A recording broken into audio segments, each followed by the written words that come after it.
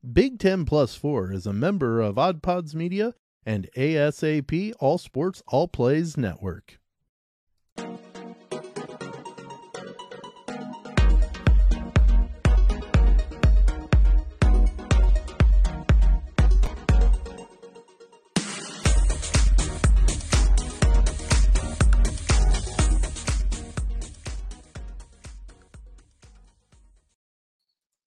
Hello and welcome into Big Ten Plus 4 college sports with a bit of Midwest perspective, blue collar and blue blood. That's Sam Sprunger. I'm Dalton Shetler. Sam, how are we doing today? Oh, glad to see you back from your little vacation. I guess little now sun. you're. You see it? Yeah, your wife said goodbye to you until May of next year. So.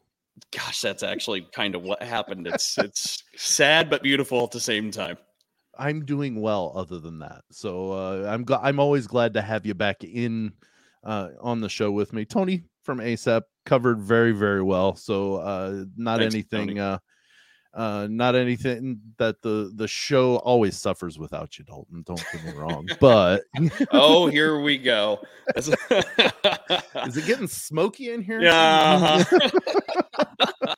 Nonetheless, actually, a bit of a fun note for the listeners. Usually, our schedules are really wonky, and sometimes we have to record ahead of time.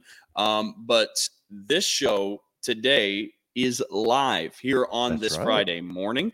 A big part of the reason why, besides that the schedule's worked out, we have a very special guest that we're expecting to join us here in just a couple of minutes, and we'll get to him. But it's Rapheal Davis, Purdue basketball alum. Super excited about this. Being a Purdue fan, and then also having him be so knowledgeable and in working at the Big Ten Network.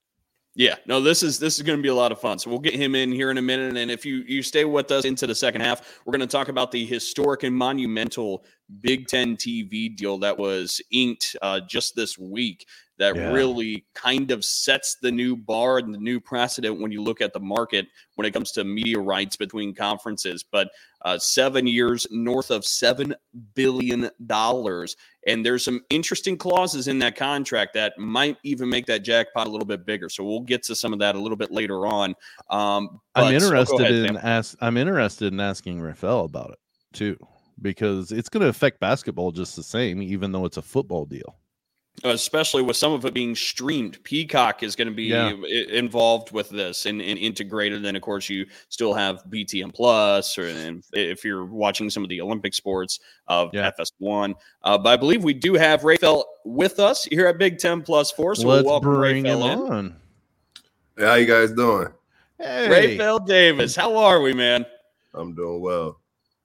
Well, I'm not sure why you can't see me. I don't know why my camera's not working. Oh, you're fine. Well, you go ahead and start working on the camera. We'll talk about Rapheal a little bit because as our listeners know, both Sam and I grew up in Northeast Indiana, and Rapheal grew up there as well. He was in Fort Wayne, went to Southside High School before transferring over to La Lumiere, the prep school that's really well known for basketball, still just pumping out D1 recruits time after time. Then he goes to Purdue, and we're going to be talking about all of the different stops in his career here in just a moment, and we'll talk about the broadcasting, as you mentioned, too, because Rapheal, Sam, has really turned into quite the broadcaster for Big Ten basketball. Well, I tell you what, whenever I'm watching Big Ten Network and they go to the studio, the big games, he's on there. So I'm really excited to be able to chat with such a well-known dude in the Big Ten world. Yeah, this is going to be a lot of fun. Well, Rapheal, let's go ahead and get things started, though. Besides all of those different stops, I think maybe an appropriate spot is what's maybe the most recent and your Bigger Than Basketball foundation and the basketball camps you put together. Can you explain to listeners who may be out of tune of what that is, what you are doing, and what inspires you, Rapheal? Because you could be doing anything right now.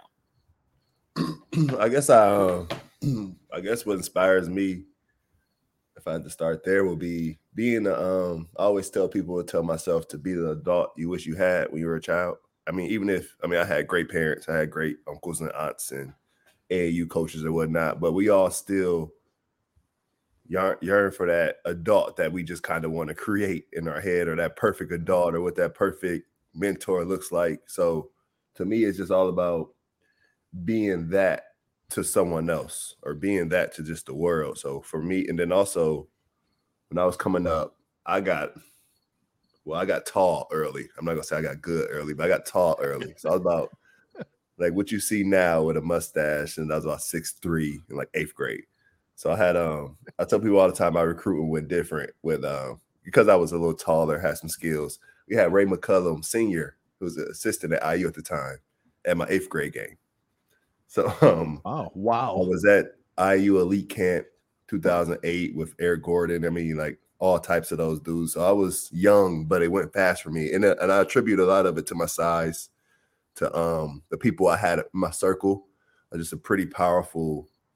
I mean, think about this, the Indy Heat out of Fort Wayne, Jim Rass Indy Heat. It's just a pretty powerful group with the Hensley family. At that time, Bill Hensley was still alive, and he pulled a lot of strings in the background. So for myself, being seen early, I think I met Coach Owens going into freshman year.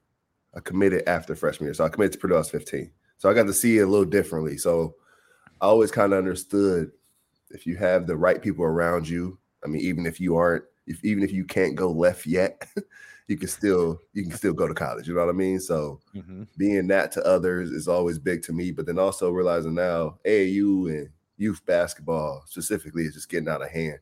Cost-wise, basketball camps at $300-400. AAU teams, I just saw AAU team was $2,000 for the year, and all they get is games and maybe like two. That's just the play, right? That's just the play. That's not travel. Then training, and then you think about the traveling, the hotels, but then also just the training. If you want to be good, most kids get a trainer, and that's going to get you. I've seen, and no disrespect to anybody, I'm a trainer as well, so I'll speak against myself when I say stuff like this, but I've seen guys that never even played high school ball charging $60-75 an hour. And for myself, I didn't play in the NBA or anything of that sort, but I think I did okay at Purdue. And I don't think we've ever went above $45. And that was because a parent forced me to take it. So it's a thing where I don't understand when the game has took this shift to just now you have, I don't know if you guys have seen, you have AAU in the fall now. You're starting to see AAU tryouts starting in September, which is normally rec ball, fall ball, getting ready for high school ball. Now it's all become a money grab. So for me, it was first I tried to get the programs in my hometown to kind of buy into allowing kids to play, because for me, with the cost and where it is, and the game has shifted. I don't know if you guys, I have a philosophy. It's my philosophy. I don't know if anybody else believes in it, but the game is the game is more it's a more middle class game now. Now it's where it used to be just being transparent. You would have a lot of kids from the inner city making it, or even you would have kids from when I was growing up, you had kids from the suburbs coming to play with our teams. You had kids that wanted to be on the better teams, and you would go to inner city to find the best team. And now it's in a sense where you got to go to the suburbs and pay that fee to even be on the team. And now it's not even about being on the best team, because there's so many teams that it's all diluted down. And then if you want to play for free, you have to just be 6'3", mustache, 8th grade. They already know you're going to go to school. Then you may have a chance at the NBA. If you're unathletic, 12, 13-year-old, and then you say you get good late, like a Sidney Curry who went to Louisville, or Malik Williams ended up at Louisville, those guys weren't looked at in the city as youngins. That's why when they got older, they didn't play for the biggest programs in the city, because they weren't looked at by them as young kids. But long story short, basketball in my neighborhood has gotten worse. Long story short, it's just not as good as it once was. You think about, it was a time where you had started with Cam Stevens, who ended up going to Purdue. You had you had Ryan Sims, J.R. Sims. You had Reggie Hearn at Northwestern. You had Shante Jones ended up in Nebraska. Deshaun Thomas, All-American, Ohio State. You had just a lot of different every year. You had James Blackman, Bryson Britton Scott, you had VJ Russell Beecham, Bird. you had Russell Bird in there. You had James Kanapke, Zach Terrell went off to play football, Jalen Smith football. I mean, it just was a time where every year, even James Hardy, DeMarlo Belcher, number 1 and number 2 all time, the receiving leaders at IU. So it was a time where the neighborhood was really cranking out talent. And now it's just not to that anymore. You maybe have one right now, Bronte Johnson, he's a sophomore. or be a junior this year, but there's not, especially in basketball, it's just, and I see it because it's one, it's expensive. Two, if you can't afford it, you can't play. And then three, the YMCA closed, the church league, the Upward Bound Church League closed, the youth center closed, and now you have to pay to get in the rec center. So it's just a lot of different things where if you don't have money to go play out there, all the leagues and stuff are shut down here. There's no winter leagues, fall leagues like you guys would see for youth. So in a long, long-winded way, I wanted to just not complain about that anymore and do it ourselves. And that's kind of what led us to this point. And then so that was kind of the reason, and one of the reasons. And then two would be I would say just a lot of kids I grew up with, and I mean now adults will be adults. I look back and like I said, I was taller than them, but they were better than me. I see a lot of them as. And a lot of them didn't have the mentors I had, the guidance I had. My father was a retired police officer in the neighborhood. He had if I couldn't walk left for him not find out. So if I look back at my high school team, my junior season at Southside before I transferred to Lalomere, 3 of my teammates are in prison for the rest of their life. 3 of my teammates are dead. And when you look at that ratio, it's only 10 of us that were varsity players. The other 2 came up from JV or whatever. So 60% of our high school team were either dead or in prison. And I don't mean prison. Sorry, my voice. I don't mean prison like a 5-year sentence. I mean, talked to a guy yesterday. He's doing 115 years. And he still has his spirits up. And it's one of those things where, so I look at that. And that guy, he could have been, I mean, he was better than Jalen Smith, and Jalen Smith is in the NFL doing well. He was at that age when we were young, he was the guy. And then he raised himself. So long story short, my thing is, how can we affect that? How can we help others? I had a mom text me yesterday just asking if I knew anybody that had a twin bed. She had a twin bed. Her son was sleeping on the couch. So doing things like that, helping families, but then also with those kids that are just not going to be athletic, like the kids that love basketball, but they're just not going to play. They just won't make the high school team. But teaching them how to not give up on basketball, because sometimes a kid loves hoop, and whether if it's a suburban kid or inner city kid, country kid, you love hoop, and then if it doesn't happen for you in high school, now you have that idle time after school to go get into whatever you want to get into or do whatever you want to do, or you could just feel bad about yourself and just kind of sit in it. So my thing is teaching the kids that it's bigger than just playing a game. It's bigger than basketball. You could you could grow up and be Sam and Dalton. You could have a podcast and talk about basketball and still be in the loop of game. You could be a coach, a trainer. Yeah. Like I tell the story of Drew Anthrop, probably top 3. I don't know if he knows this. He probably top 3 or top 5. I give Drew top 3 of my teammates all time that I've ever played with, not just at Purdue. Like Drew Anthrop was his senior year, my freshman year. He's the only guy that ever took minutes from me, and I understood why. Like I accepted it. He's the only guy. I didn't get mad at him. I got it. It made sense. No matter if he was a walk-on or not. I just always had a higher respect for Drew because I just knew he saw it different. And then years later, you see Drew win an NBA championship ring with the Lakers, not as a player. And then you see Instagram video go viral with LeBron James training his 2 sons. And I'm seeing Drew give handoffs to LeBron James. So it's like showing kids don't understand they can go be a video coordinator or person trainer, player development for the Lakers and still be in the NBA, getting a check from the Lakers, and showing them that side of it, especially with me. Probably the biggest joy I get out of being on the Big Ten Network is because before going into it, I would tell the kids all of this stuff. I'll tell them that you can go and be a trainer, you can go and be a Stephen A. Smith or be on TV. And I was a kid before. Somebody can tell you stuff all day. But then once they saw me on the network and they saw me come back, and they already think they're smarter than me, they see that if I could do it, they could do it. You know what I mean? So they got to see it real life. It was no longer those dudes on TV. Now they knew one. And sometimes when you know one, it just feels a little more real to you. So doing that, showing them different avenues through basketball, and then also just for the kids that, I know it's a lot, I answer the question a long way, but for the kids that their parents, some parents just need help. Honestly, some parents just need a place in the summer to drop their son or daughter off from 9 to 3, make sure they get 2 meals.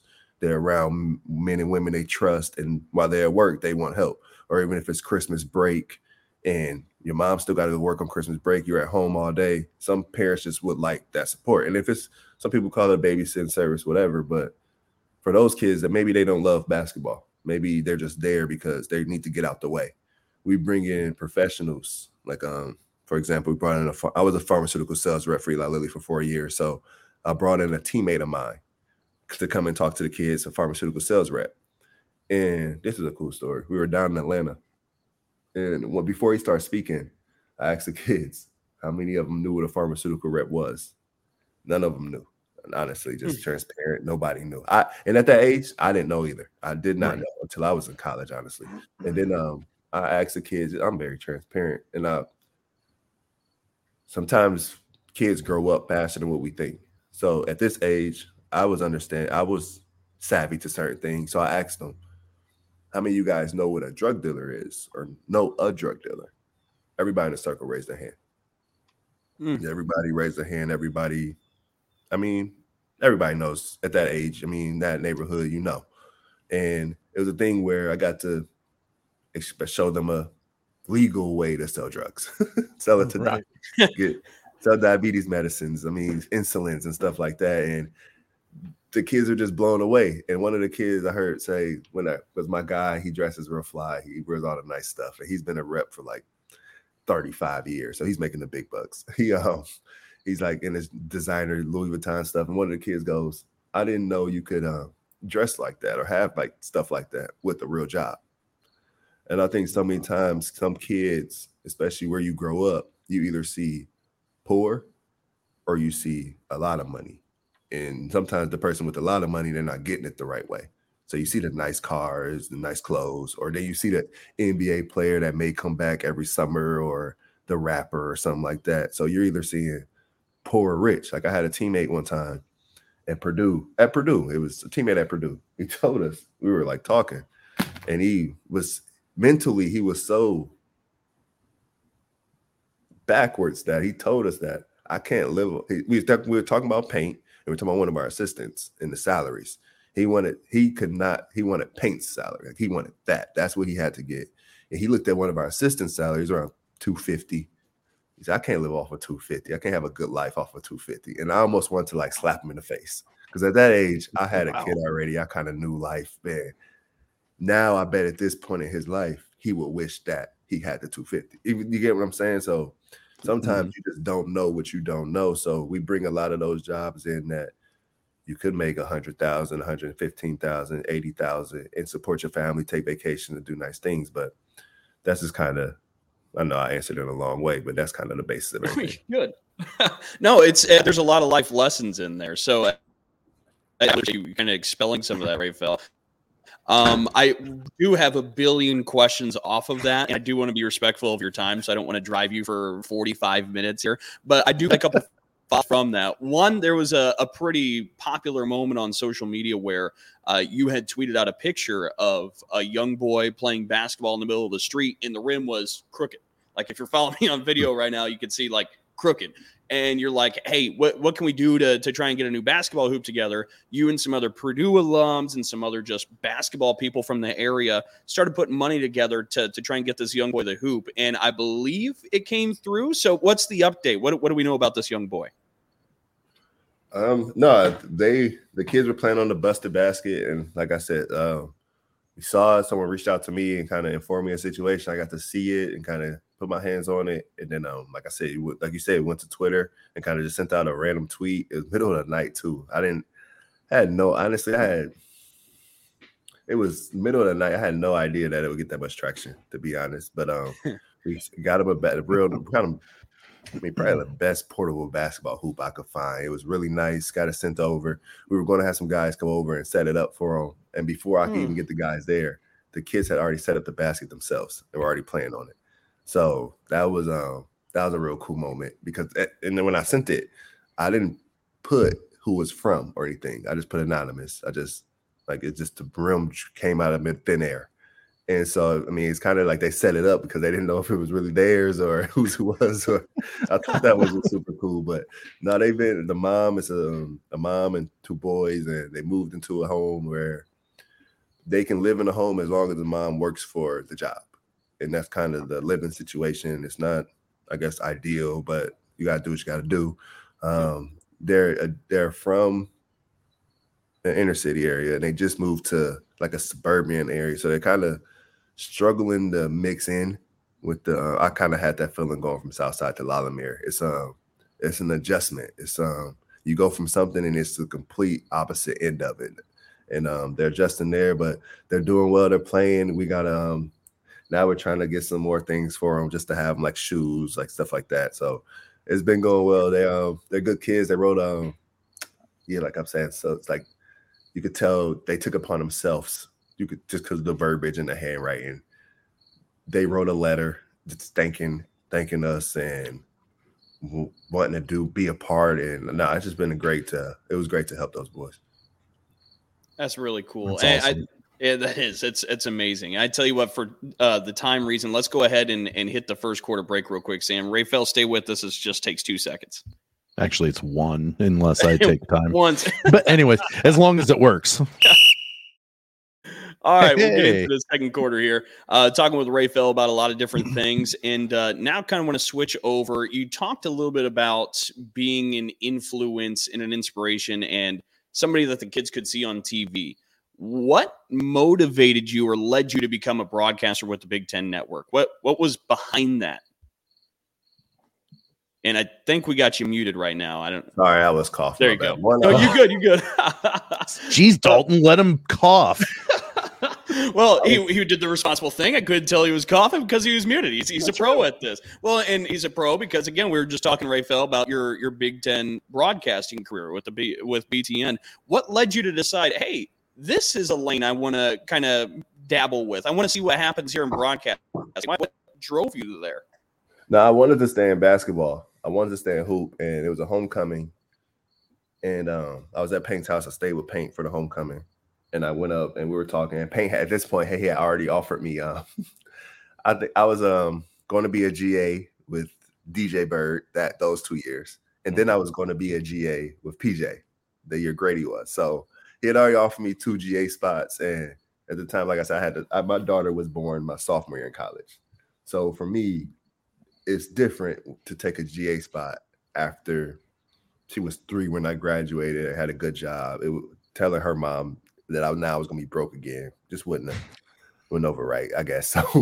So and I had already moved to Atlanta. It just didn't work out financially, and just strategic. It just didn't work out. But Paint is the type of guy where I knew that offer wasn't coming again. I thought it wasn't coming a second time, but he loves me and I love him, so he offered me a second time. And then the third, I guess we were just chilling at his house, sitting outside the house. It's late at night. I just got back. I don't know where I was. I just got back to Paint's house, and he was just sitting out, like Paint just to be sitting outside his front house, like in a lawn chair, and look like he's in a baseball game, but at the front of his house. He just sit there. And so I was walking into the house, and it's like an uncle that just stops you. Was like, "Yo, sit down." And we sat down. His wife was there, and we just talked. And he was like, "What do you want to do? And do you see yourself doing this pharmaceutical sales thing, whatever? Why don't you get in basketball?" And that's kind of like, I don't know what to do in basketball. Outside of, I was already training kids and doing stuff like that. And he said it to me, he said, broadcasting. He said, try to get broadcasting. And that's kind of the nugget. He just dropped the nugget. And then so I spent this was back in 2018. So I spent the next 6 months. I mean, I reached out to Robbie. I reached out to every SEC network, Big Ten network. I was calling the 800 numbers. I was doing little things to try and get my foot in the door. It just didn't work out. And then asked Robbie to put my name. I put a word in. He said he did. And obviously, and you fast forward a year and a half later, the Big Ten reached out to me and they asked me, would I be interested? Would I be interested in auditioning or whatnot? And obviously I was, but then COVID hit. So it was over with. I didn't, and it's high level stuff. So it wasn't like they let me know, oh, maybe next year. There's just kind of communications ended. And I would keep, I'm annoying. So I would keep reaching out.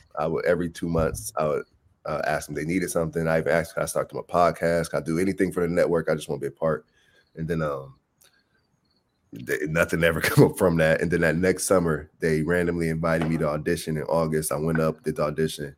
I think it was the last week of October, right before the season start. They asked me, could I do some dates? And I did. I think I had 4 dates for November. And then just those 4 dates turned into more dates, and I turned it to the guy that if they needed me, I was never going to say no. I was never going to be sick. Didn't miss anything, and if somebody couldn't make it, I would. So it's been a lot of fun. It's a lot of fun being on that side of it. I mean, you don't get to meet the coaches much when you're a player, and so you have like you just kind of, your judgment is based on the game, how they act during the game. You don't really see them much. So in this role, like a Tom Izzo, like I've just gained so much more respect for Izzo and just the behind the scenes things he does for his players. Even, I mean, the way he treats the media, and someone I've learned through this gig that someone in his position of his stature doesn't have to do some of the little things he does. So I really appreciate the way he goes about it. The new coaches, Brad Johnson, and you see Coach Shrews get a gig. I was recruited by Coach Shrews. So, I mean, it's just been a lot of fun to kind of navigate and get through it. It was stressful though at first. I will say the light being on and knowing which camera to look at, knowing when them talking in your ear, stuff like that. But it was fun to get through it. Well, I've got some Shrews questions, but let Sam jump in here. I'm sure Sam's got a couple of questions being a Purdue fan as well. Well, my first thing I want to say to you, Rapheal, is you made the wise choice of going to Purdue rather than IU. Just saying. My 2 siblings both graduated from IU. So one of my sisters, when we moved her in, this is when I realized I wasn't going to IU. We moved her in. She's older than me. I was in like 6th grade. We moved her into her dorm. And I threw up in the parking lot of that little grocery store. And I was like, I hate it here. And that's when I realized I can't go here. That's kind of like me and chocolate cake. I don't like chocolate cake because I got sick on, having eaten it, prior. I got sick later, and then my brain said, nope, don't like it anymore. That's me. Yeah. What I wanted to ask you is this coming up basketball season, IU unfortunately is kind of that. Are they still the leader in the preseason thought of them being the front runner for the title? I would say in the Big Ten this year, yeah. I guess you have to have a front runner. I mean, I guess you have to, but I don't think there is one. I mean, but I guess you have to choose somebody. I guess if you had a gun to my head and I had to choose somebody, I mean, I wouldn't want. Everybody has question marks. Like even IU being a front runner, like who's going to shoot the ball? I mean, it's the same team from last year. That's why they're the front runner. But also with that, they couldn't make shots last year. So is Miller Kopp going to step up? No, they have a 5-star freshman coming in. I don't like to talk about freshmen much just because they haven't played yet, but they got to find somebody consistently make shots from perimeter and not just throw it in the TJD, pass it out, catch a shoot. They got to have someone coming off screens, misdirections, adding that component to their offense. They didn't have that last year. But their defense, I would say their defense steps them above everybody else just because of their athleticism at the front court. And then the way Xavier Johnson finished the season, I think, averaging 19 and 7. And he had a really bad stretch after that Northwestern game when he was benched. And then he went on he pushed them into the NCAA tournament. TJD came alive in the Big Ten tournament, but those games leading into that, Xavier Johnson was carrying them. So you get those 2 guys back, I think they'd be good. But if they can't make shots, it'd be the same thing. It'd be the same season. It's going to come down to making shots. Race Thompson's going to have to add a little 15-foot jump shot. TJD's going to have to add a little jump shot. They just got to get better spacing. But the defense, I believe the defense will be there. I think Purdue will be – I don't know if the record will be, but this may sound weird because it sounds dumb that I say it like that. But I think Purdue may be better than last year as a team. I think now they got guys that if you don't play D, you're going to come out the game. I think last year was more of a and I've been on basketball teams before. If you're really good, you get to decide when you play defense. They had a few guys on that team that they knew they were going to get their minutes every single night, no matter how they played or if they played D. And sometimes you have that type of team, it bleeds through to everybody else. So I think with this year's team, not as if guys will be looking over their shoulder, but you're going to know that if I don't play D, I'm coming out. And it's going to have a stronger intensity on like the actual Purdue jump to the ball, stay on your line, be in the right position, help side D. I think the help side D was terrible last year. And I think it's just called all want to. And I think this year, those guys have to, like if one of the freshmen want to see the floor, the defense is going to have to be perfect. If you got, I mean, you think about Waddell, if he wants, their defense is just going to be perfect. Or I've seen Dakota be a freshman or a sophomore and miss a defense assignment. And those minutes are limited in the next couple of games. You got to earn it back. And last year, I don't think they had that. I think they had their guys. They were going to play. Everybody knew. And it just was what it was. And I think this year, the ball will move a little more. I'm not really worried about any point guard situation because it's not like Purdue point guards average 8-9 assists a game. I mean, you average 4 assists at Purdue, you're probably going to lead the team in assists. So I think the ball will move and the ball will flow. And I think it'd be a lot more buy-in. And I think it's better leadership. Not to say that there wasn't. I mean, I'm going to say it. I went to Purdue. There wasn't great leadership in the locker room. You could tell on the floor. The guys didn't really have somebody that could look to and listen to. I think you get a guy like Mason Gillis, like being more vocal. You already look at him and he's forceful by looking at him. He's intense. But now him being more vocal, guys are listening. And Brandon Newman, Ethan Morton, they're a little older. I think they felt the disappointment of last year. So I think they'll step it up this year. And then you got Iowa will be really good with McCaffrey and Chris Murray. And, Perkins. So I think the league just across Michigan State has guys. Illinois has a lot of guys at the same position. So how they work that out, how they move the ball. Because I mean, with that too, some of those guys were almost the guy at their school, and now they're transferring to be the guy. So you have a few guys that's expecting to be the guy, and then you also have Coleman Hawkins returning. It's just they have a lot of talent, but they all play the same position. It feels like so. We'll see how that works. But I think everybody has question marks, and I think that bodes for a good league. It won't be overhyped. You might have 2 teams in top 25, which is going to be good for the league. 3 teams maybe. So there won't be a lot to oversell. So I think the league is in a good position. Oh, Rapheal, do you got time for 2 or 3 more questions, and then we'll get you out of here? Can we squeeze 2 or 3 more? Oh, yeah, that's cool. Okay. Just want to make sure you had nothing else after this because I told you 25. And of course, we went longer than that. But you heard there. Yeah, I know. Rapheal talking really prideful of defense, right? Because, I mean, it's Purdue. It's what he knows. But from what I understand, Rapheal, that wasn't always the case. When you showed up in West Lafayette, that defense was something that was maybe a harsh welcoming from Coach Shrews that you talked about there. Can you explain what happened when you got onto campus at West Lafayette and how you became the defender you were? I wasn't even Coach Shrews. It was Coach Paint. I remember we were in practice. I think I scored on DJ Bird, and Coach O was my coach. Like the assistant at the time was my coach. He starts hyping me up, whatever. I could score the ball. I'm a freshman. That's what I do in high school. And Paint just is like, he uses different words, but he uses, like I said, different words, but he alludes to me not playing defense. And at that moment, I realized that, that matters here. Because on an Italy trip, went to Italy my freshman year. And I was MVP of the trip. I thought I was going to come home and be the next Etwan Moore and score all the points. And then I realized that help side defense matters. And I mean, a lot of it is me, I guess, but a lot of it isn't me because you look at my high school career, I had 4 different high school coaches in 4 different years.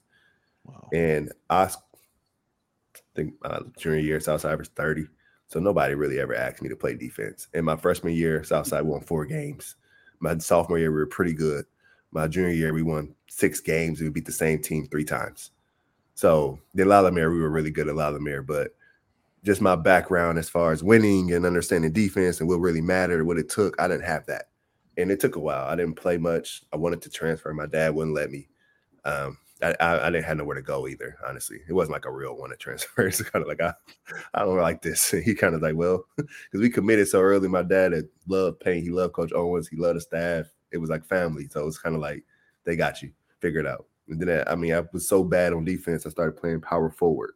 I was guarding Adrian Payne and Derek Nix, who played Michigan State. Like, it was crazy. Mbakwe from Minnesota. It's like, that's how bad I was guarding guards. So it got to my end of sophomore year. We were last place in the Big Ten, so the coaches didn't care anymore. I mean, it was kind of like it is what it is at this point. And Coach Owens told me I was the worst defender he had recruited, and I was his first ever recruit. It was his first year at Purdue. I was his first commit, first ever recruit. I was his guy. So I knew it was out of love, but he told me that straight up, and that's why I wasn't playing the minutes I wanted to play or whatever. So Gavin Roberts, the strength coach at the time, I did some yoga and Pilates. We just got better hips wise, flexibility wise, and we had 5 freshmen coming in that next year. I didn't want Dakota to take my spot. Coach Brantley, every day that summer going into my junior year, he would ask me, he would pick a different guy. He'd be like, Ray, who's going to guard Teran Petway next season? The freshman? He'd be like, who's going to guard D'Angelo Russell? It's a freshman coming in Ohio State, D'Angelo Russell. Who's going to guard him? And he would say, who's going to guard James Blackman Jr.? Or he would say just different things like, and then James Blackman would get me because we grew up together. But then he would say just different guys. At that point, every school had a guy. Like you think about Karis LeVert, DJ Newble, Frank Kaminsky. I mean, there was no Iowa had Aaron White and Jerry Utoff. There was no slouch. I mean, Melo Trimble at Maryland. It just was guys everywhere. So yeah, it was just that year in the Big Ten was tough. So it was one of those things that pride came into it, and you just don't want to get embarrassed. You had Ravante Rice at Illinois that talked a lot of trash. So it just was a lot of pride that went into it too, and it's turned into something I could tell the kids too, because you don't have to. I think I averaged like 6 points, 8 points in my career. You don't have to be like the leader scorer to be a fan favorite or be a guy that is remembered by your school, respected. I mean, you just have to play hard, do your job, and be a good person. And I think that's what we did.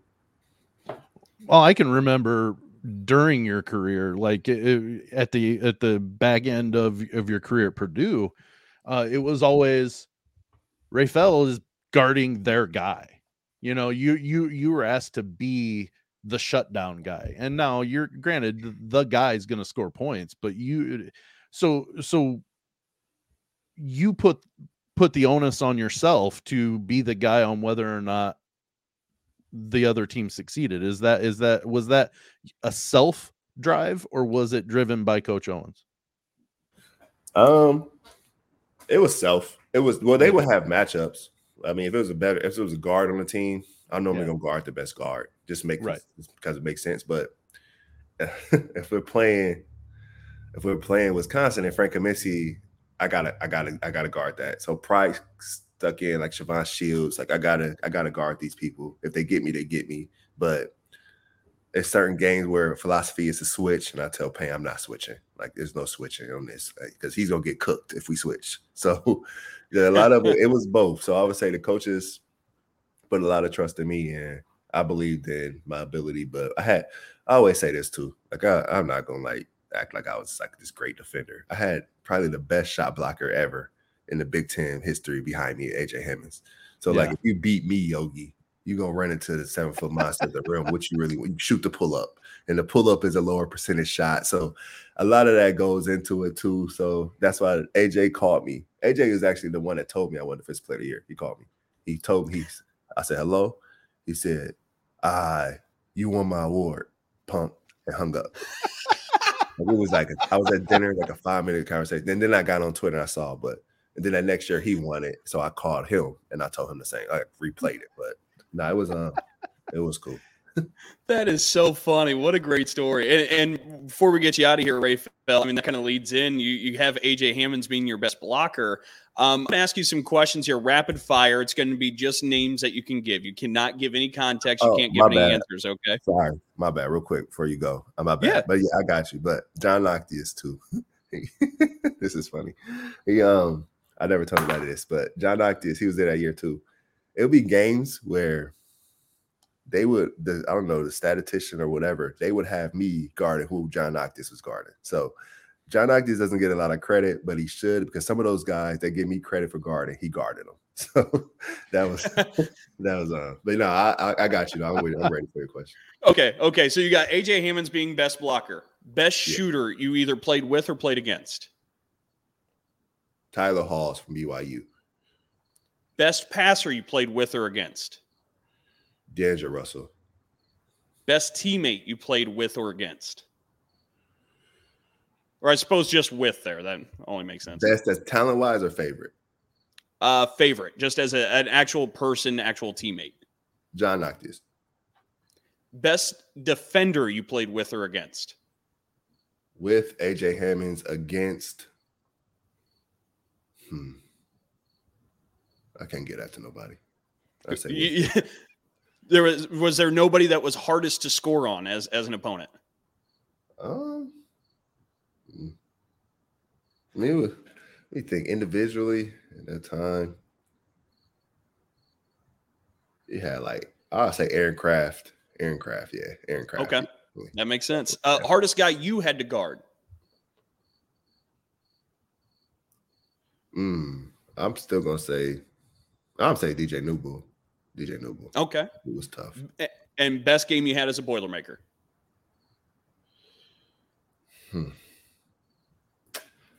Best moment, I guess. Best game moment would be. Yeah, we can go with that. I'll give you 2, but I want to give you 3, but I go IU at Mackey. That was just that was my junior year. Okay. We swept them that season, and that was kind of the turnaround season. That was a great year. Iowa at Mackey, that was also that same year. I hit a 3 with 30 seconds to go, kind of sealed the game. That was one of those games. We hadn't beat them to that point. And then Michigan State, that my senior year, that was just I knew that's where you were going to land. Somebody asked me about that game at the gas station yesterday. It was one of those things that game would just live forever, I guess. But there's something about that game. I was 6 for 8 in the first half. I think I had 18 points. I made my 5 threes or whatever. The next day, Pink comes to me, Ray, you were 8 for 24 for the game. I don't think a lot of people realize that. My first half was unbelievable. My second half, I was so tired. It was terrible. I was guarding full court. But we ended up winning. I hit the free throw. But Payne always he'll humble you real quick. He'll take you off that high. It was the very next day. He'll take off your high horse quick. But that was those would be my favorite 3. Yeah, you walk in hey, you were 8 for 24. Oh crap. Yeah, exactly. Everything was right up to normal. For what it's worth, I don't even remember the second half. I just remember that being the first half. So the story sticks. I always tell the kids, they're not going to remember the ones you missed, just the ones you hit. All right, as we get Rapheal out of here, I've buried this for the whole time. Rapheal and I actually were teammates for one of the fall ball leagues he was talking about in Fort Wayne. Yep. It was going into my freshman year. We might have been the same age, or you might have been 1 year older than me. I don't know if Rapheal remembers this as much, but this was a moment that is embedded in my basketball brain. But so we're on the court together, and he was 6'3" with a mustache in 8th grade. I was freshman year, 5'8" and about 100 pounds soaking wet. I was a late bloomer. And I remember this is the first taste a little bit of high school basketball, getting ready for the year. And I'm like, okay, a little nervous. I'm not exactly sure what to expect. And so ball gets thrown in, and I'm guarding this guy after I check in. And I'm like, okay, just stay in front. And I could start to see how much more quick the game was going to be. And the dude just instantly beat me off the dribble 1 step. And I'm like, God, it's been 1 dribble. How am I blowing this already? So I'm trying to stay with him down the lane because I'm I can't mess this up already. And out of nowhere, I hear, give me that. And then I just see the volleyball spike against the far wall in the Spiece Fieldhouse. And I turn around what God just came out of the air and just sent it out of the gym? And it was Rapheal Davis. And it was as confident and as stoic as he could be. I was like, oh my God, there's levels to basketball. It's funny, man. That is hilarious. I'm sure you don't remember that because you had so many of those, but that was my first taste of high school basketball, and you saved my tail. So thank you all these years later, Rapheal. And I appreciate that being a defensive memory. I didn't have many of those in high school. That is dope. That is cool. I appreciate that. You got to send me that clip. You got to clip that. Yeah, I'll try to find it. But anyway, Rapheal Davis, a Big Ten basketball broadcaster with Bigger Than Basketball, Purdue basketball alum. We want to thank you so much for the time. You've been very gracious, very generous. We'd love to have you on again sometime, maybe during the season in shorter fashion. We'll be more respectful of the time and talk some Big Ten hoops. But Rapheal, this has been tremendous. Thank you so much for being with us. Yeah, thanks for coming on today. Thank you, guys. I appreciate it. All right. Rapheal Davis, Purdue basketball alum, Big Ten Network broadcaster, and all around just a pretty good dude, as you could tell there from that conversation we just had with Rapheal Davis. All right. Let's go ahead. We're running a little late here in the first half. Let's hit the halftime break, and we'll get ready to talk some Big Ten TV contract on the other side. All right. You are listening to Big Ten Plus 4, hosted on Anchor and StreamYard.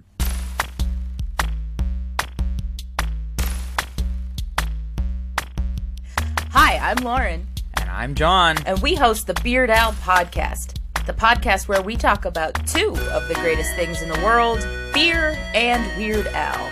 And a bunch of other stuff. That's right. Do you like nostalgia? Do you like sibling banter? Do you like beer? Do you like Weird Al? Are you human? If you answered yes to any of those questions, give us a listen. Become one of our loyal commenters.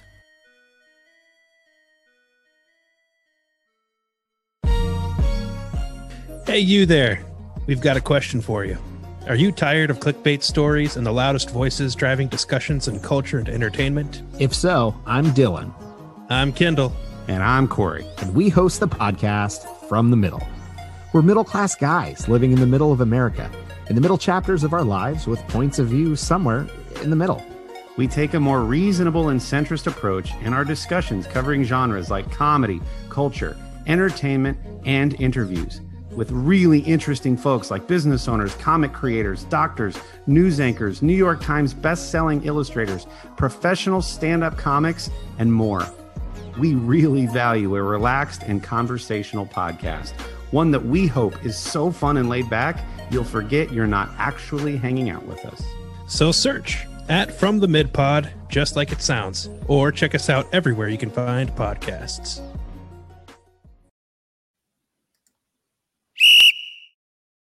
Hey! Watching your face put that together for that I was determined this time. Oh, that was good stuff. No better way to start off the third quarter, the second half. Again, big thanks again to Rapheal Davis. Absolutely. That was amazing. He's just very down to earth, and it was great catching up with Rapheal. All right, we need to talk some Big Ten TV contract. We're hoping to get to maybe a couple other things as well in this segment, but it depends how quickly we can work through this beast of a contract. A historic deal in college rights. The Big Ten signs a TV deal worth more than $7 billion, climbing closer and closer to $8 billion over a 7-year period between Fox, CBS, and NBC. That means the Big Ten will not be on ESPN for the next 7 years during this deal. That ends a 40-year plus relationship between the Big Ten and ESPN. And now you start welcoming in CBS to a bigger extent where football games are going to be on CBS. You welcome in NBC, where NBC is getting involved with football besides Notre Dame. They've wanted to for some time. Here they're finally in the game, and they're going to have some nighttime, primetime games with the Big Ten. So, and I know you're ready to jump in, and there's a lot to talk about here. But for the Big Ten Saturday schedule, just so all the listeners can kind of retain this, you're going to start off noon at Fox for the Big Ten game. Afternoon, you're going to have CBS with that just beautiful theme music with Big Ten football. And then at nighttime, you'll have NBC and Big Ten football. So it's going to be an adjustment, but I think it's going to be great. My point, well, you saw me moving my finger when you were starting to talk about it, and I saw the video CBS posted, and that was exactly what we're still in sync here, because the theme song that they play for football is amazing. And when you throw Big Ten highlights with it, it gave me goosebumps and got me excited. I'm like, come on, let's play now. Let's do this now. Let's do this now, because I love that theme song. Dun, Yeah. dun, dun, dun, dun, dun, dun, dun, dun. Oh, it's beautiful. That's a good rendition. Big Ten to it. Oh, I'm so excited about that part. One of my favorite things was, I think it was Ben Stevens. I want to give him the proper credit on Twitter. He took the theme music and he just took a bunch of Big Ten teams lining up with 2 or 3 tight ends. Like, not even football, like no action. He just took formations, and it's like the most Big Ten thing possible. I think I saw somebody else just took a bunch of punts and put that with the CBS theme music. And I'm like, this is just going to be perfect. Here's the thing. We love the Big Ten, but we're totally not oblivious to kind of that stigma that they carry. I mean, when it's 3 yards in a cloud of dust is basically the mantra for the entire conference since my entire life.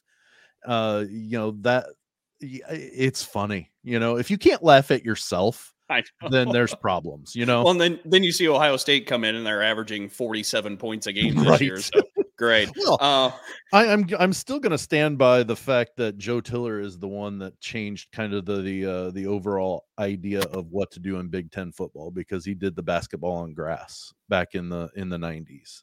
He definitely was ahead of his time. Definitely was. Right. And, when Drew Brees is throwing 54 times a game, and that was unheard of in Big Ten play.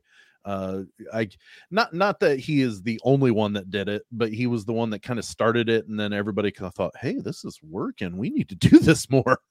There's a quote of him where he's talking about it or whatever, and somebody was asking him about, do you get the run game going a little bit more to get balance? And he started to get frustrated as he was answering the question. And I'm going to paraphrase here, but he said something like, everybody gets so hung up about balance. Don't get hung up. He goes, I don't care. We will throw the ball as many times as we need to win the football game. I don't care about balance. And he said, if you can forget about balance, your coffee will taste a little bit better in the morning. Everything will be, and it's just this great quote. And it's so Joe Tiller. It's phenomenal. Well, and what a lot of people didn't realize even back then was, they were throwing it, but a lot of times those bubble screens, even though they were passes, they were essentially a sweep run.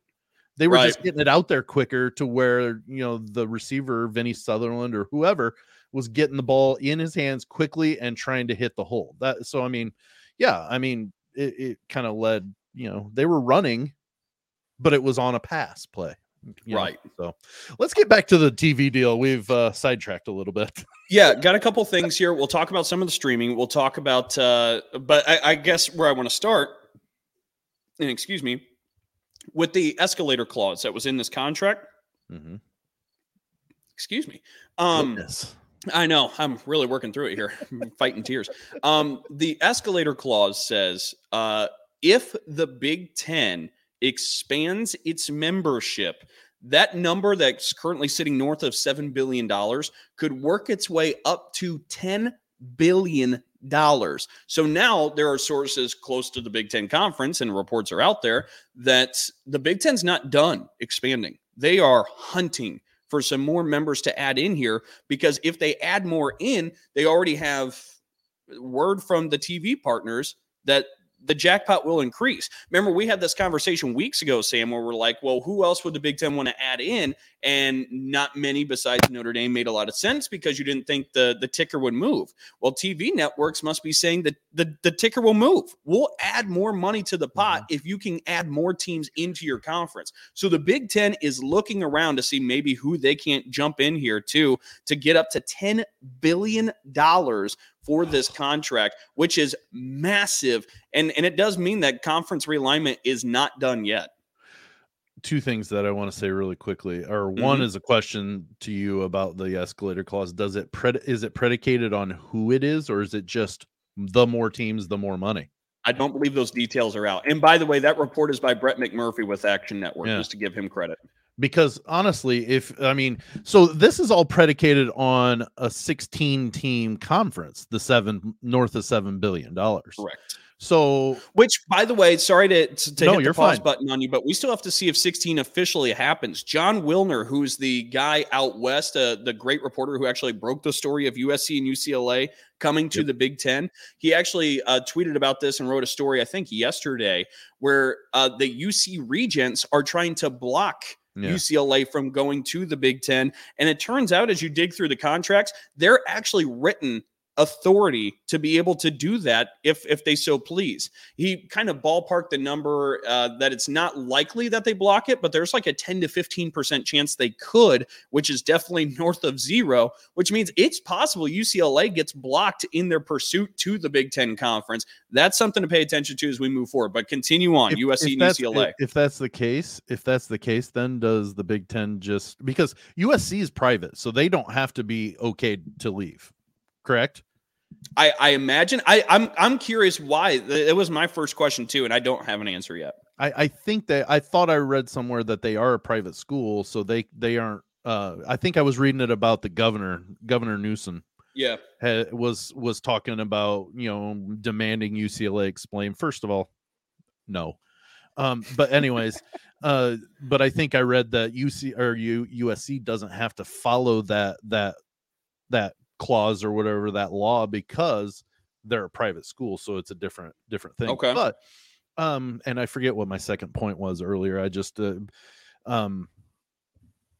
oh no, I remember. I did the math on just 7 billion, flat 7 billion, and went 20 teams in, taking into consideration the Big Ten adds 4 more teams. That's still like upwards of $300 million over the course of that contract. And I'm for each team. And your 7 bill would be a higher number at this correct. point. I didn't know about the escalator clause when I did that math, so it's even more. Now I know Notre Dame gives up money to stay independent, but when is enough for them? That's my big question. When is it? What's the price number? Because they're sitting there, and the reports are that Notre Dame and NBC, it looks like $60 million a year is what they're going to agree to. $60 million a year. Notre Dame, when they first came out, amidst all this circus numbers being tossed around, said, hey, we want 75. If they're willing to settle for 60, while the Big Ten between Fox, CBS, and NBC is going to get $7 billion and nearly $8 billion, we believe, over the course of 7 years, like they're watching $40, $50 million extra just float by. And they're just saying, we don't need that. What if that number was 80 million? What if that number gets up to 100 million extra that they're just watching go by so they can have their independence? And I understand from a pride, from a value and institution standpoint, independence is a big deal for Notre Dame. They love the idea of scheduling freedom, which also I question how much freedom there is if everybody else is handcuffed in this mega conference deal with the TV contracts, where they're talking about too, hey, we want to get Michigan back to playing Notre Dame since we're all a part of the NBC family now, right? Like let's make these matchups happen. Like there's reports that that's a thing. So Notre Dame's already being kind of pushed in certain directions. You don't have the same independency you once did. And I question how much more you have moving forward, especially as all of this is happening over on the other side. The college football playoff regents are having a meeting without or just talking about moving forward without the NCAA, because we know they're already a group, an organization that kind of funnels and structures its own postseason system. Well, what if they just take over college football altogether? That's one of the questions being asked right now as well. So if they form this new structure and it's all about conferences, because we got all these mega conferences, where's Notre Dame? Like, how does that work? That's my question, because, you get these mega conferences with 20, maybe even 30 teams by the time you get to, brass tacks and down to it all.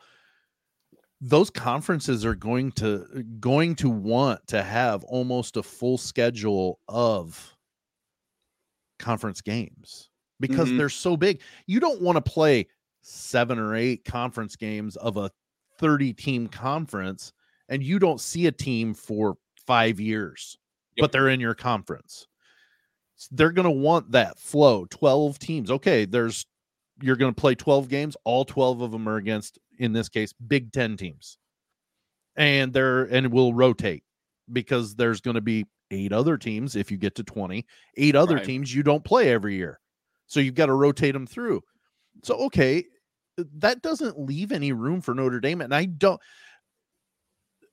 it was great for the past because conferences, the Big Ten actually had only 10 teams before 1991. Right. They actually only had 10 teams. So Purdue would play 8 conference games. There's 1 team they didn't play. Yep. That's it. And then they had their other 3 games that they got to play, Notre Dame, and then 2 agricultural schools that barely have a football team. You know how they would do it. That doesn't leave a lot of room for Notre Dame. So that's the thing of the past. You can still, maybe they work it into the case of, we're going to join, but you can decide 3 or 4 of our games, but we get to schedule our others or whatever. There's ways to work it. I know I saw Tony shared with me that there was a rumor that Notre Dame was even throughout the idea of we'll join the Big Ten, but we cannot play on Friday because that's our Catholic holy day. Because now the Big Ten plays Friday night football games at least one a week or whatever. So so it was almost like they were negotiating, trying to figure out what would fit for them. I don't know, Dalton. I have heard everybody say, this deal with NBC just opens the door for Notre Dame to stay independent. I don't see it because these mega conferences are getting to the point where they're going to want most if not all of their schedule to be a conference game. And because I agree with you, and maybe it allows them to be independent for the moment, but by the time this TV contract expires after the next 7 years, I think we're talking 8 years from now because we have one last year of the current deal. I'm curious what happens because you're right. We're talking about the independence for Notre Dame is shrinking while the money they're missing out on is inflating. And at some point, there's a pinch. At some point, there's a spot where they say, you know what, this independence isn't as worth it, even though it's so valuable, but the money we're missing is more valuable. At some point, there is that fine line, that part that breaks open. I'm curious to see what that is. By the way, sorry, go ahead. No, I was just going to say, even if it's something to where, they're in the middle of their NBC contract, let's say Notre Dame, and they decide, we're really missing out on more money. I'm sure the Big Ten, at least for the life of the contract that they're in the middle of, let's say, would say, negotiate to where you get to keep at least a portion of the extra. Say it's 80 million or 60 million a year. You keep 45 on top of your Big Ten share, but you throw 15 back into the pot to the Big Ten. That way it's incentivizing them to make the move. They're seeing the big piece of the pie along with their little extra cut because good on them for being able to get 60 million a year from a network just on their own. That's great. Here you keep 45, you give us 15, you're part of the conference. You still get the exclusive games or whatever and go from there. I don't know. I just don't see how they stay independent in the next 5 years. I just don't know. Yeah, it'll certainly be interesting to watch. I did want to mention the networks real quick. There's a breakdown actually that Brett McMurphy does where, and by the way, before I even get to this, it's important for listeners to keep in mind CBS's contract is different than everybody else's involved here because CBS's deal with the SEC doesn't end until 2023, 24. Anyway, so 4. Yeah, so besides this year, there's going to be another year where they're still with the SEC, and so they're going to kind of have a foot in both ponds, the SEC and the Big Ten, before they leave the SEC to go straight to the Big Ten. So that's something to kind of pay attention to as this kind of moves forward as well. But here's the breakdown of the football games. This is again from Brett McMurphy of Action Network. Fox and FS1 will televise 24 to 27 Big Ten football games in 2023. And from there, they'll do 30 to 32 games annually from 2024 to 29. So Fox and FS1 gets a good chunk. CBS will televise 7 Big Ten football games in 2023. And then from 24 to 29, they'll do 14 to 15. So doubling it as they move forward, because we talked about they kind of are splitting their bill in 23. And all, by the way, so for Fox, they're going to be streaming everything right with the Big Ten Network. They're going to stream things with FS1 if you're into streaming. CBS, you'll be able to stream on Paramount Plus for football and basketball broadcasts. NBC will televise 16 Big Ten football games annually from 23 to 29, including primetime games on Labor Day Sunday, Black Friday, and they'll all be streamed as well on Peacock. However, here's the thing about Peacock. Peacock will televise 8 Big Ten football games annually from 23 to 29. That means it's exclusively streamed. You cannot get it on your actual television. You have to stream to get those 8 games that'll be played on Peacock per year from 23 to 29. So they're getting pay-per-view, basically, pay-per-view football games. Peacock. This is where I think eventually all of this heads. Oh, you want to watch Michigan Ohio State? Guess what? It's $49.95. And they're doing it again this year with Notre Dame. I believe Notre Dame's home game against UNLV is exclusive to Peacock. You cannot get it on NBC. It will be exclusive on I'm sure it's not the version of Peacock I pay for. You're right. Yeah, I mean that's where eventually we're just gonna song and dance ourselves back into what the traditional cable package was, where we're paying astronomical amounts for the same content. We're getting there. And then of course, Big Ten Network's a big part of all of this too. Networks will also televise Big Ten women's basketball games and Olympic sporting events as well. So that's kind of the breakdown of how this all will work in this under this umbrella. And the BTN, by the way, will broadcast 38 to 41 football games in 2023, and they'll do at least that many for the remainder of the TV contract. So I before we move to the headlines, and I know we've got to go just a little quicker than what we were expecting, but a couple of things that Tony actually sent me, a couple of screenshots, and that, so I don't have any sort of reference as to where it came from, but it says with the massive deal finally being done, you know, people are saying, why would the Big Ten get this? The SEC is going to pull so much more in. You got to think about what people are paying for. Okay.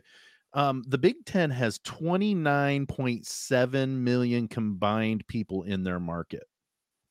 Just the big city markets. That's not saying the rural areas or whatever. Is that including LA? Getting there. Okay. Well, I'm not sure about these numbers, but I'm moving to the. I've got another thing that I'm looking at. The SEC has 15.3 million. Think about that. So it's not necessarily the product is better. The product is reaching more. And when you can reach more people, you can reach more people with advertisements. That means more money. So it makes monetary sense that these three networks poured this much money at a conference that many people say is old and doesn't know how to, only Ohio State matters. It doesn't matter. They reach people. That's what matters. The second thing I was going to look at is list the markets, the TV markets. Okay. 7 million people in New York belongs to the Big Ten. Yep. 5.7 million people in LA will soon belong to the Big Ten. 3.4 million people in Chicago belongs to the Big Ten. Almost 3 million people in Philadelphia belongs to the Big Ten. Those are the top 4 markets in the country, and they all belong to the Big Ten. Now, why did they get that money? That is telling right there. Yep. Nope, you're 100% right. And that's that's the big reason for USC and UCLA moving to the Big Ten. I mean, they saw it as a win-win because now the Big Ten controls all the biggest markets in the country. And you keep going down the list, Washington, D.C., Detroit. Like you keep hammering down and you'll see the Big Ten all they have 5 or 6 of the top 10 markets in the country. It's really forward thinking what the Big Ten did, not just with USC and UCLA, but from the get-go when Delaney was adding in some of those just for TV markets alone, that really was the groundwork to set up this historical moment in collegiate athletics. I still would have thought that with Connecticut being so close to New York City, if they would have added UConn, it would probably, but I guess maybe since Rutgers is in New Jersey, it's so much closer. I don't know. And Rutgers is better at football than UConn. UConn's definitely a better basketball. Yeah, football wise. Historically. And see, that's what I've got to get in my head is we're talking football drives. Even the worst football programs still drive the bus. It's only the few elite basketball programs that drive the bus at their university. Yep. There's only a few of them. Yep. So. All right, we are running a little heavy, so let's go ahead and move to the fourth quarter for our headlines. Yeah.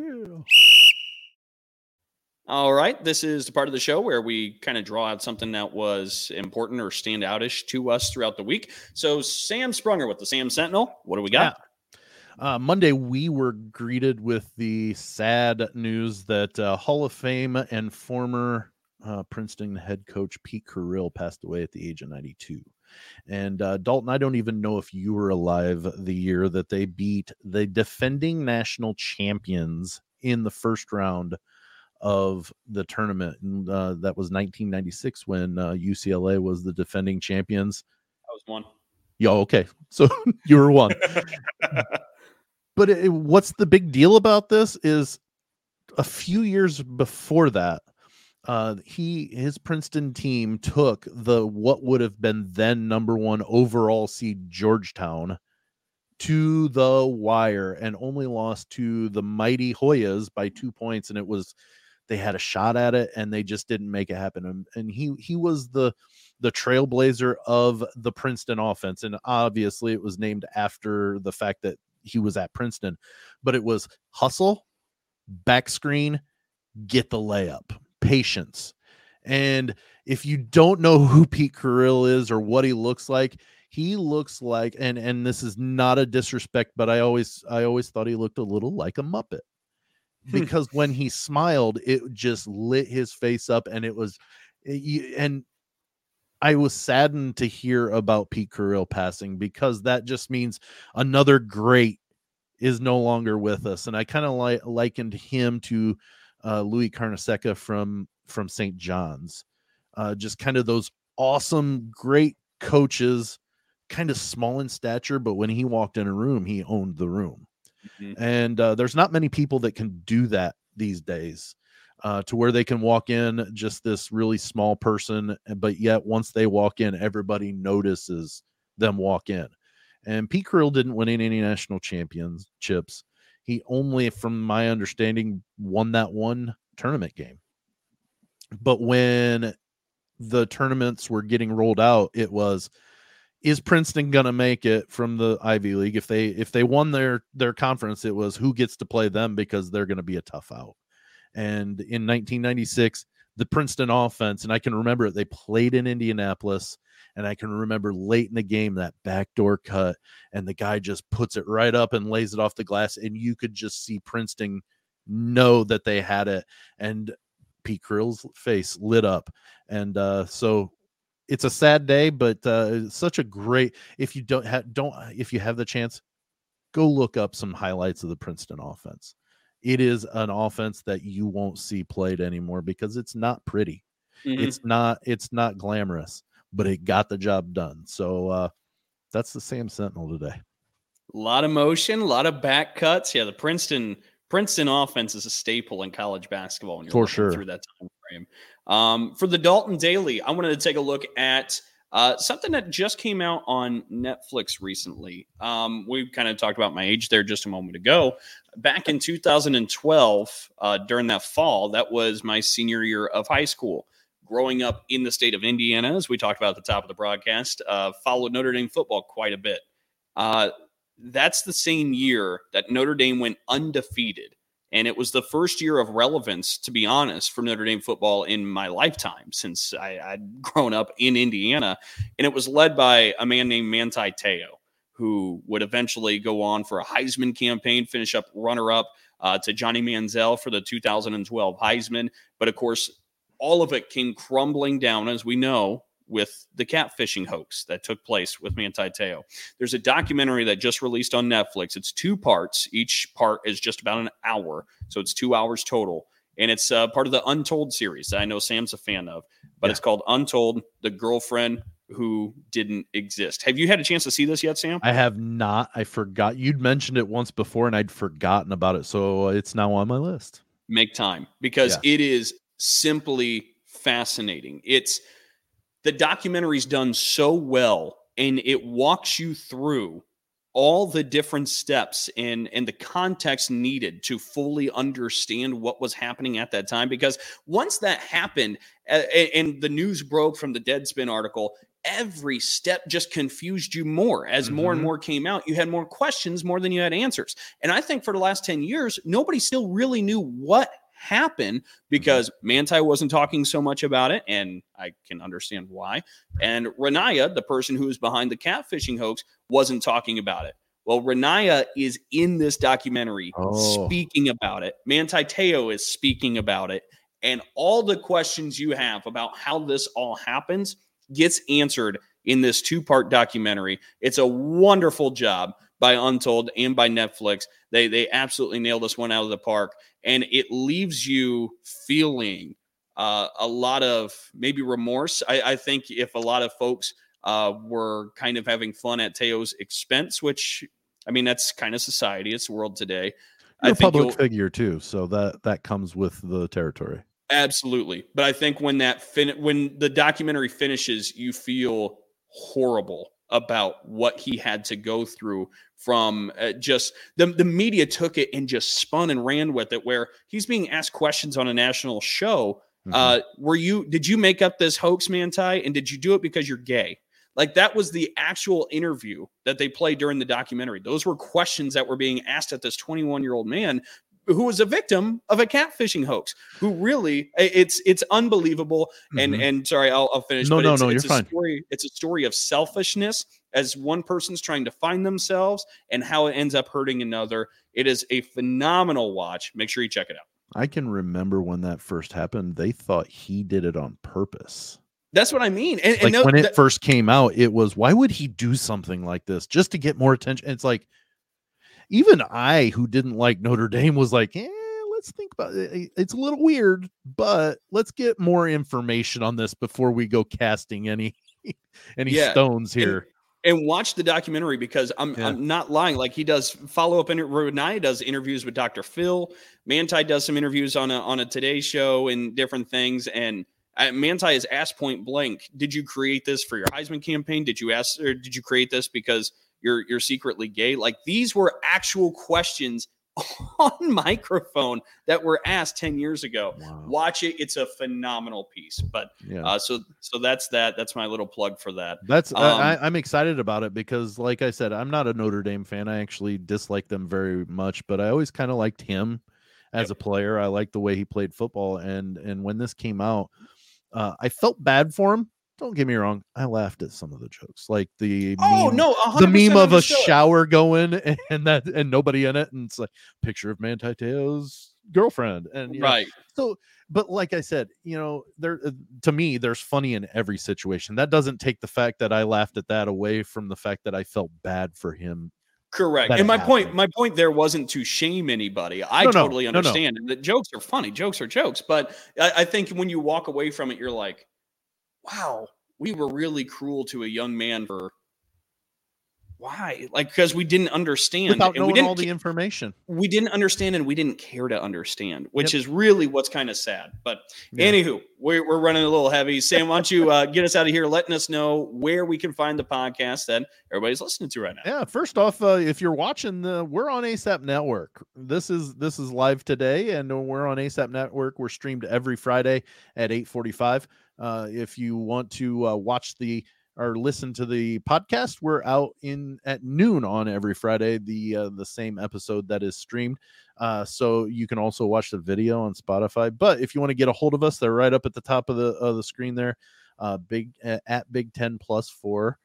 Spell out plus, Dalton. Don't put the plus sign. I know you keep wanting to do that, but spell out plus. So Big 10 Plus 4. Also Big 10 Plus 4 at Facebook. You can put the plus in there for that one. And then oddpodsmedia.com, where you'll find us as well as all of the other Odd Pods Media family of shows. Thanks to ASAP Network, we're on there as well. Like I mentioned before, I'm having a lot of fun with this, Dalton. I really am. Yeah, no, this has been a blast, and it was a blast today. Big thanks to Rapheal Davis for stopping in. And did you notice he never said the state for the team? He said IU. You're right. I think you're onto something here. As a good representative of Purdue fans, Sam's killing it here. But a big thanks to Rapheal. Big thank you to all of you for tuning in and listening. That's Sam Sprunger. I'm Dalton Shetler, and until next time, we'll talk to you then. See you later.